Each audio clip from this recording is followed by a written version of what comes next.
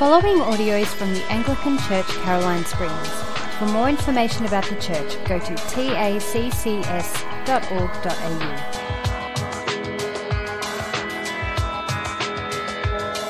What do you fear? What is the thing that keeps you up at night? The thing that makes your heart beat a little bit faster? The thing that makes you anxious? Fear is a universal emotion. Everyone has experienced it at one stage. Whether you're 1 or 100, you've experienced fear. It's a worldwide thing. Everyone has experienced fear. The business magazine Forbes, about 5 years ago, did this huge study to find out Australia's biggest fears. Some of the things that they came up with was a fear of spiders, fear of snakes, fear of a girlfriend or boyfriend breaking up with them, things like fear of water, fear of terrorist attacks. Those are all pretty shallow fears, though. They're there on the surface, but there's a couple of fears that everyone may face. Deeper fears. Fears like being rejected. Fears of being alone. Fears of dying. Fears of the future. Fears of the unknown. Those are the kind of fears that keep us up at night. They're the ones that everyone has faced at one stage. The first time that I ever experienced the power of fear was with my brother. See, when I was about 6 years old, I was a terrible person. So at the age of 6, I told my brother that a pack of wolves had actually bought a house 3 doors down from us and that they were on the lookout for little boys to eat. He didn't sleep for a week. So that wasn't too bad, but then I actually told him that you could die from not sleeping, at which stage he didn't sleep for another week. So I found out very quickly, very early, that fear is powerful. Fear has real effects on us, doesn't it? The first time I personally experienced fear, my brother and I played a game called Fear. We're not very imaginative or creative. We had a long corridor, right? A long corridor. And if you closed off all the doors, it was pitch black. We were about 6, 7. And the game was, whoever could stay in the corridor long enough wins. The longest time that anyone ever got was a minute. So we're not very brave people, but a minute before fear overtook us. Fear of the unknown, fear of losing control, fear of what might be out there. That's what fear is for a lot of us. Fear of not having control. A lot of us obsess over having control. We like control, and when we don't have it, we fear. That's a problem, isn't it? One thing that I've realized is that there's a relationship between what we fear and what we idolize. That's often why we fear as well. Because we lose control over what we idolize. Because we fear because it threatens what we actually idolize. What does that mean? Like personally, just being real with you all. My deepest fear is that I will be found to be inadequate in everything I care about. I'll be found that you guys don't like me.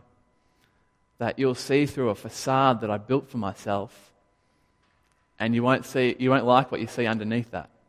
That's my fear. But where does that come from? It comes because I idolize performance. You see, when you fear that, you have to be successful.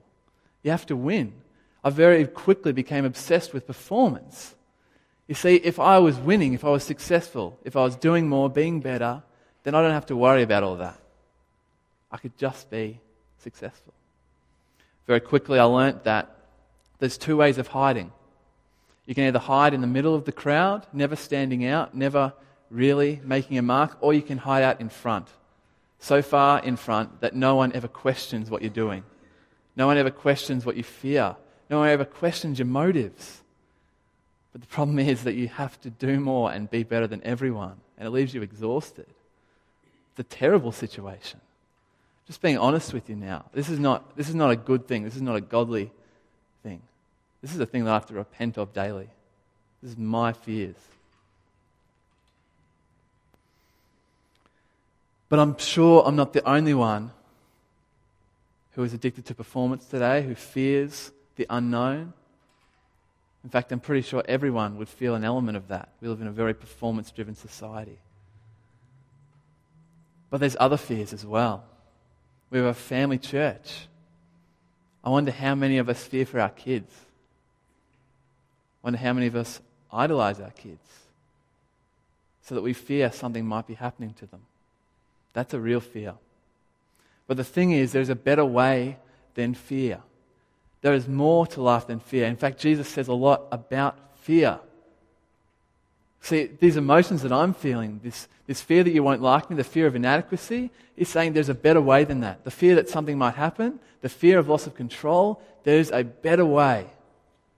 And that's what I hope to find today. That's what I hope to tell you about today. There's a better way than succumbing to fear all the time. So we'll look in. Look at John 6, 16 to 17. When evening came, his disciples went down to the sea. They got into a boat and started across the sea to Capernaum. It was now dark and Jesus had not yet come to them. There's two things that is trying to be evoked here, two emotions that the writer is trying to make us feel. The first thing that the writer is trying to bring our attention to is that it is dark. Darkness is bad. Jesus is called the light of the world. Darkness is the enemy. Darkness is bad. When you hear about darkness in the Bible, it's bad news. Something is about to happen. Opposition is about to happen to whoever is doing something. Automatically, anyone reading this should feel, oh no, what's going to happen next? What's going to happen next? That's what the darkness is meant to evoke in us. It's dangerous. I grew up in the northeast, in a tiny town called Hurstbridge. The only reason most people know it is because it is literally the end of a train line. That's our claim to fame. The problem is, in Hurstbridge, it's partly a country town. If you go 5 minutes out one way, it's a country town, one-way roads, no one will ever see you. And there were certain roads that when it was dark, you had to be careful. Because if you came off, it would be 4 hours, 5 hours, maybe 12 before someone would come across your car. Darkness was danger. You had to respect the darkness. You had to go underneath the speed limits, which as an 18-year-old I found very difficult. But you had to respect the darkness because you never knew what was coming next. The next thing that the writer is bringing to our attention is the sea. The disciples went down to the sea, got into a boat and started across the sea. In Jewish culture, the sea is not a good thing. The sea is ominous, chaotic and destructive. The sea is bad. Partly this is because in Jewish culture, the Jews never really got out onto the sea. Most of Israel has got high cliffs, rocky cliffs, and most of their boats would have been shattered by these cliffs. There were fishermen, but the Jews never really got onto the sea trade. So the sea is bad, especially where they are now. So the disciples are in Galilee. So this is the sea, the Lake of Galilee. And all around it, apart from the places where you could disembark by ship, there's 2,000-metre high cliffs that surround it. Off these cliffs especially comes cold winds. Israel and Galilee itself had hot, humid climates. And what happens when cold winds and humid climates come together is storms. Big, bad storms. So we've got darkness that's meant to evoke danger, and also the sea, which is ominous and chaotic and destructive. Something is about to happen. We move forward. John 18 to 19. The sea became rough because a strong wind was blowing. And when they had rowed about 3 or 4 miles, they saw Jesus walking on the sea and coming near the boat, and they were frightened. For the disciples, this would have been fearsome. This would have been crazy. This would have been like all their worst fears had come to pass. Some of the disciples, like John the disciple, he was a fisherman, so he would have kind of been okay. But the rest of the disciples, they stayed on the land. This would have been like the apocalypse. All hell is breaking loose. We've got a small boat, maybe taking about 12 people, and these huge waves crashing all around. This would have been the apocalypse. All hell is breaking loose on the seas, and the disciples are frightened. But then something happens that heightens their fears, that elevates it to an entirely new level. It says they see Jesus walking across the water, walking on the seas and coming near the boat. In the Gospel of Mark, which is another account of the life of Jesus, it says they thought it was a ghost. They thought it was a ghost. Now, the obvious reaction to seeing a ghost is crying out, freaking out. Ghosts aren't real. What the hell is going on? The disciples were frightened. The disciples were afraid. The other thing is, in this text, Jesus, throughout John, presents himself as someone significant. Jesus presents himself as someone that you need to take notice of. But in this instance, he presents himself as something even more than that. Our society thinks Jesus is a good man. And I say amen to that. But even more than that, Jesus is the God-man. Even more than that. In Job 8 verse 9, it says, God alone stretches out the heavens and tramples on the waves of the sea. God alone. Jesus does something no man could ever do. And he's saying, I am God. It's important to take that. Jesus is in control here because he made the seas. Jesus can walk on water because he owns the seas. He is the creator, and as the creator, he controls the seas. Jesus is God. John 6, 20-21 says, but he said to them, it is I. Do not be afraid. Then they were glad to take him into the boat, and immediately the boat was at the land to which they were going. The first thing that I realized is that Jesus deals with fear by revealing himself. He doesn't take the disciples out of the sea. He doesn't get them out of the boat. They're not immediately transported. He says, first off, it is I. It is God. It is the Lord. It is the Master. I am the one who controls this. Do not be afraid. It is I. I am Jesus. Do not be afraid. Jesus reveals himself, and that's how he deals with their fears. Like I said, Jesus is not just a good man. Jesus is the God-man. The man descended out of heaven to save the world. He does things that no one can do. Suzanne asked, who can walk on water on their feet? Only Jesus Christ. He is the one alone who could do this. He is God. That's amazing. Jesus not only, it wasn't struggling through the seas. He wasn't really having to make an effort. He was walking calmly through these giant waves. He strode across the sea as the one who owned it. That's awesome. Before I say a few more things, it's important to note that this is not a parable. Jesus isn't saying this is exactly what life will be like. It's a historical narrative. This happens. This happened. This is a historical account. You might as well be reading a history book at this stage. But the thing that I've taken out of it is that it also has some parallels to our lives as well. Jesus doesn't just help us to get out of a storm. He doesn't just take us out of the situation. He comes into the storm. So I've got a couple of reflections from this passage, which I want to share with you. The first one is, life with Jesus Christ does not equal smooth sailing.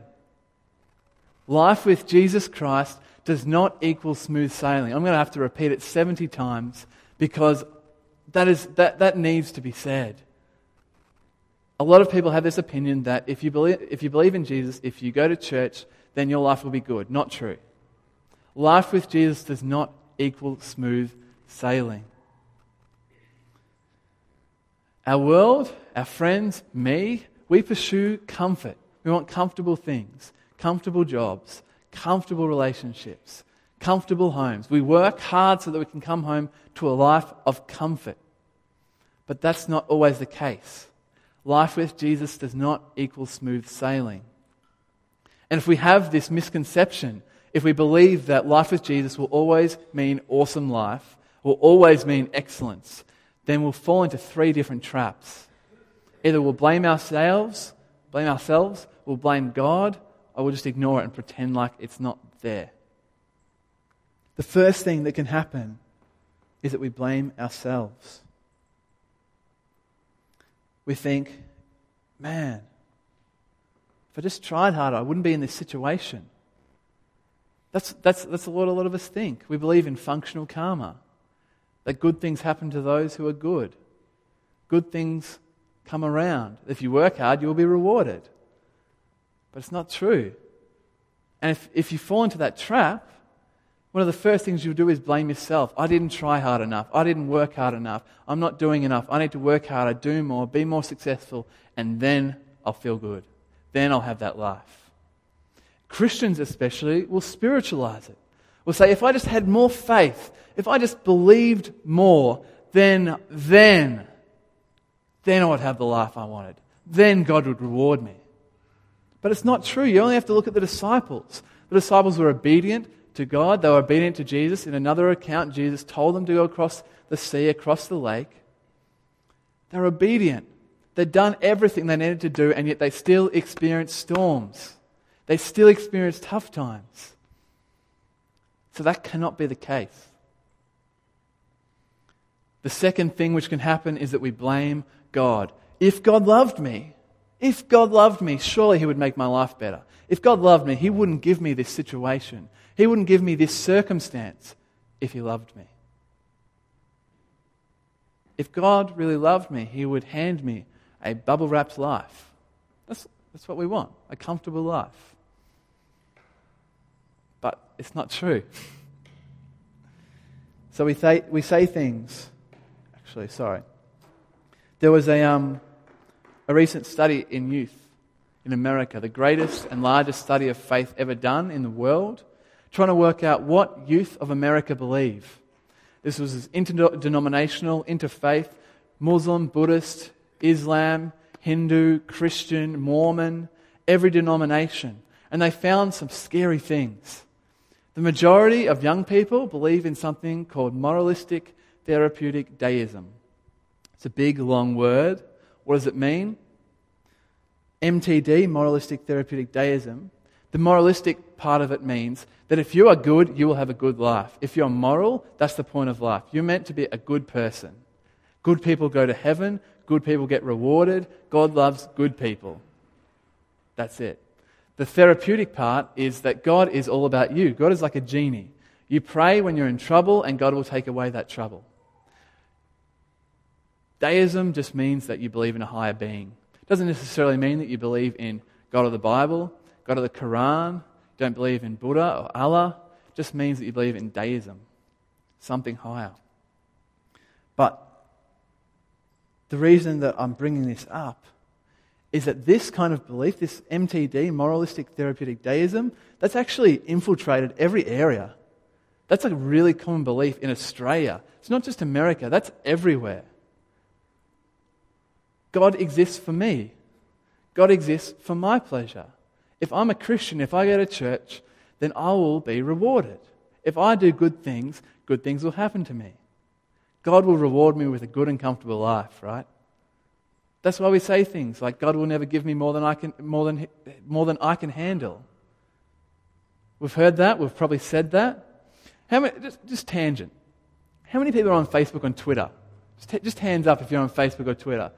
Awesome. after the service, I need you to do something. I want to start a hashtag trending. I want to get something happening. Hashtag, this is what I want you to write. Go straight after the service. Don't talk to anybody. Just go home, straight home, and say this. Hashtag, things Jesus never said. God will never give you more than you can handle. Hashtag, things Jesus never said. God will never give you more than you can handle. Because that's not true. It's not biblical. That's not what we believe. Christianity is based on the belief that we can't do it. That we can't do it. And Jesus has to come because he can do it. Christianity is built on the opposite belief. And we need to spread that. Because so many people believe that God will never give you more than you can handle. It's not true. It's just not true. And it breaks my heart to see people like that. The third thing that can happen. What happens if you believe this, if you fall into this trap, is that you blame God. Because if God is meant to give you a good life and he doesn't, then he's at fault. If God is in control of giving you a good life, then I can be angry at him for this. I can be angry when he doesn't hand me a perfect life. But it's a trap. It's not true. It's a trap. Absolute snare. And so many people get caught. So many people. The third thing that can happen is that you just ignore it. This has been played out on Facebook and Twitter and Instagram every day. Absolutely every day, that people just ignore their worries. People just ignore their situations. You've probably seen this. You've got friends. They're going through a divorce. They're going through a breakdown. They're having a hard time at work. They're about to be fired. They're having a really tough marriage. Something's going on. And then you log on to Instagram and you see a photo of them eating an ice cream, and it says, eating an ice cream, hashtag best day ever. Hashtag life couldn't get better than this. Like, how often does that happen? That's so true. Yet, it's such a bad response to storms. It's such a bad response. It's okay to admit that life is hard. It's okay to admit that things aren't what you seem, that things aren't what you want, that God's plan, you might not understand it at the moment, that there are storms, that your kids might not be what you want, that your marriage might not be what you want, that things are really tough. It's okay to admit that. That is actually the godly response. The reason I have to share this is that too many people have walked away from God because of storms. Too many people have walked away from Jesus because something tough has happened and they expected him to take it away and he didn't. And they walked away. And that breaks my heart. I work with young kids, teenagers, and I've seen it so often that it literally breaks my heart, and I can't stand to see it anymore. So I need to spread this message. I want to share a bit about my family, about my upbringing, because I think that my parents showed me a really godly response to tough times. My mum and my dad are my heroes. I'll happily share that. My dad is a hard-working man. He sacrifices so much for me. He's just put me first in all of his decisions. He's never failed to turn up to anything of mine. And my mum is the best person I've ever met. Like, my mum is genuine. My mum should be a saint. She had a car accident at the age of 25. She was told she'd never walk again. Within 2 years, she was walking again, and since then, she has been my inspiration because she is an absolute trooper. But our family has gone through tough times. When I was 12, my dad lost his job. The Dunlop tyre factory shut down. He was a manager there, and he was out of work for 4 years. During that time, my mum had a nervous breakdown, and our family was very nearly torn apart. Month after month, my mum would just sit in bed, not do much. This is my hero. Just absolutely devastated. These are the people that I love more than anything. But you know what they showed me? in all of this turmoil, in all of this devastation, when our family was very nearly torn apart, when our family was at its lowest, they showed me that you can only cry out to God. That's the response we have to take. That life does give us more than we can handle. Life does give us more than we can handle. We need to take that to God. Because otherwise we will be crushed. I honestly believe that if my parents didn't cry out to God during that time, they wouldn't still be together.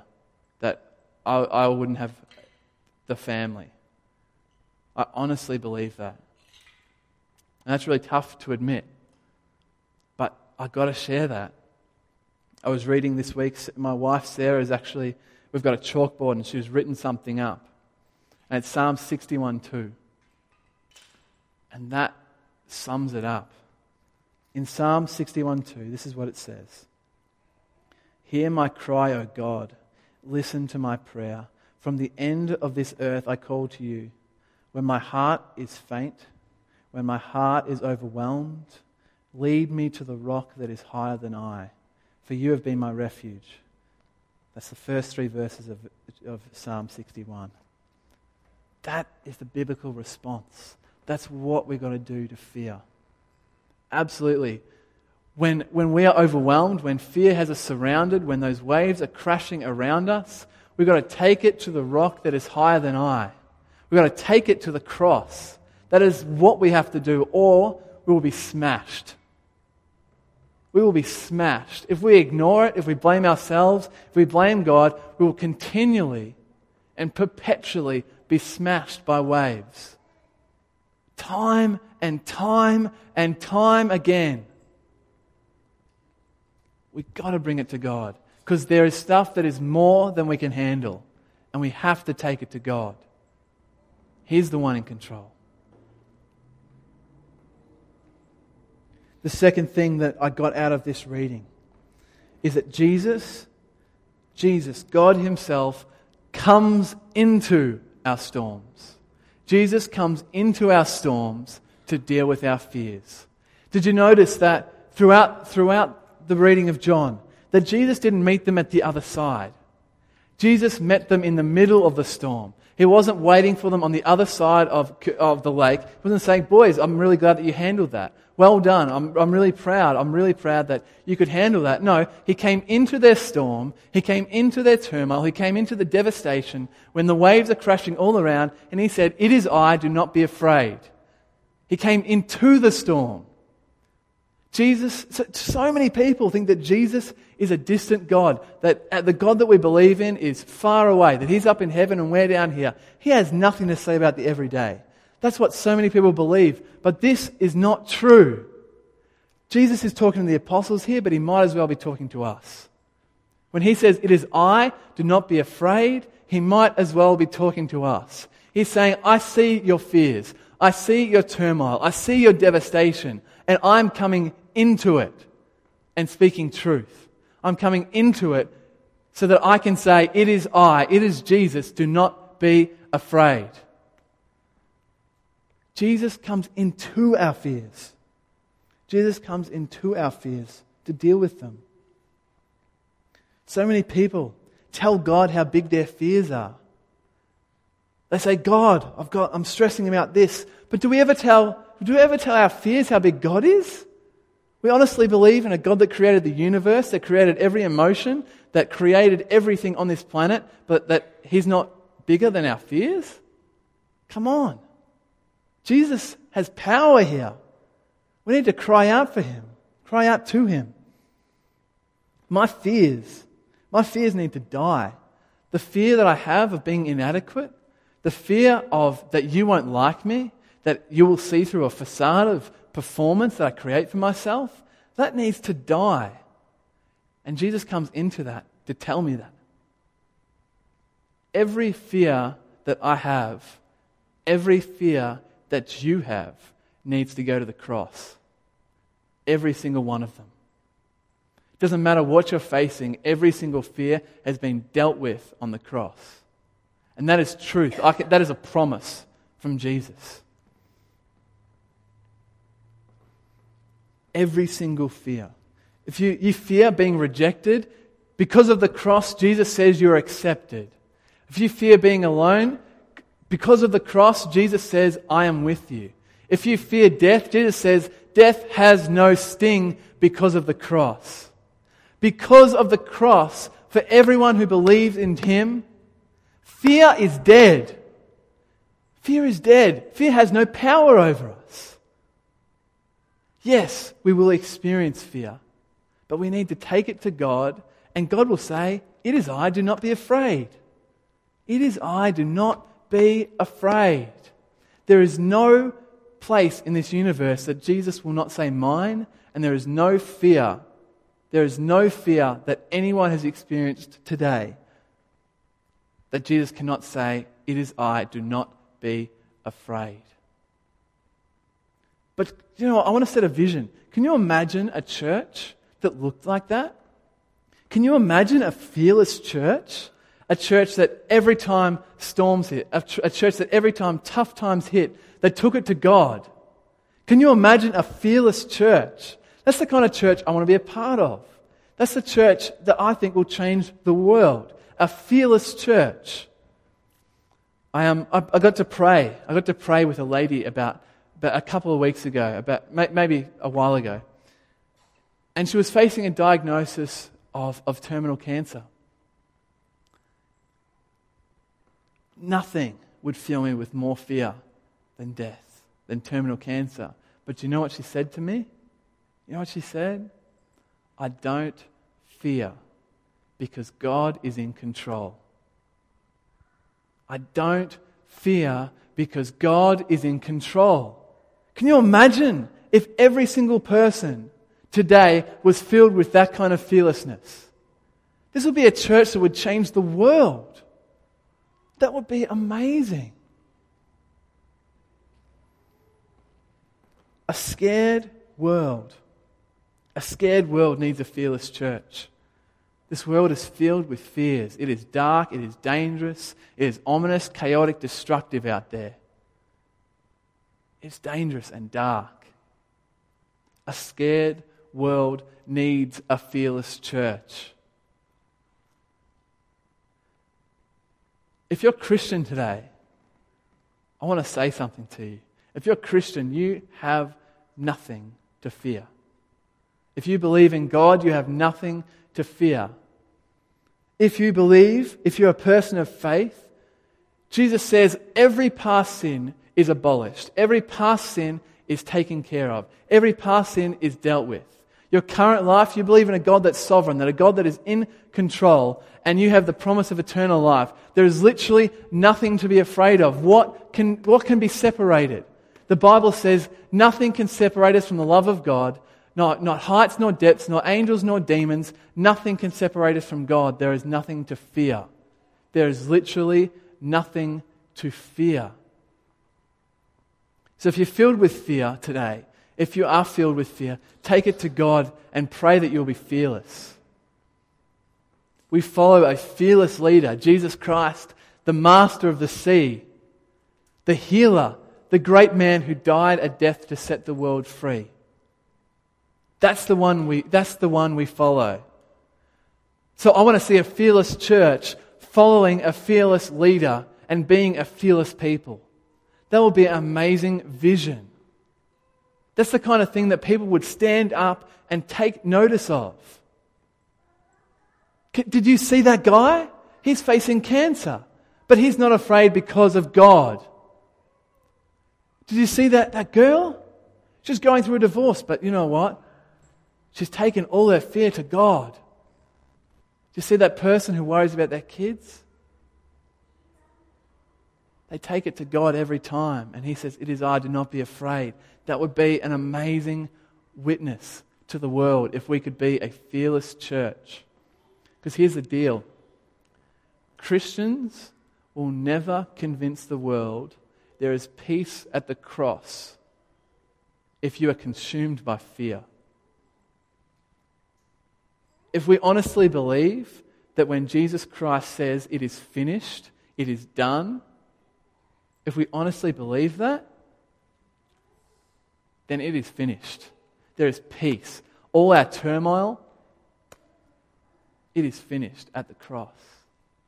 So I want to take a stand today. As the band comes up, we're going to sing a song, but I want to make a stand today that we would be a fearless church, that when we go out and we share with Jesus, that we share our lives with people, we would be a fearless church. I pray today, absolutely, that whatever fear you're facing, I pray that you take it to God and that you hear these words, "It is I, do not be afraid." That if you're a Christian, if you believe in God, if you believe in the promises of Jesus, then there is no fear. There is nothing that can separate you from God today. Absolutely nothing. There is no fear because Jesus Christ says, "It is I, it is Jesus, it is Lord. Do not be afraid." Amen. You've been listening to the Anglican Church Caroline Springs podcast. For more information, go to taccs.org.au.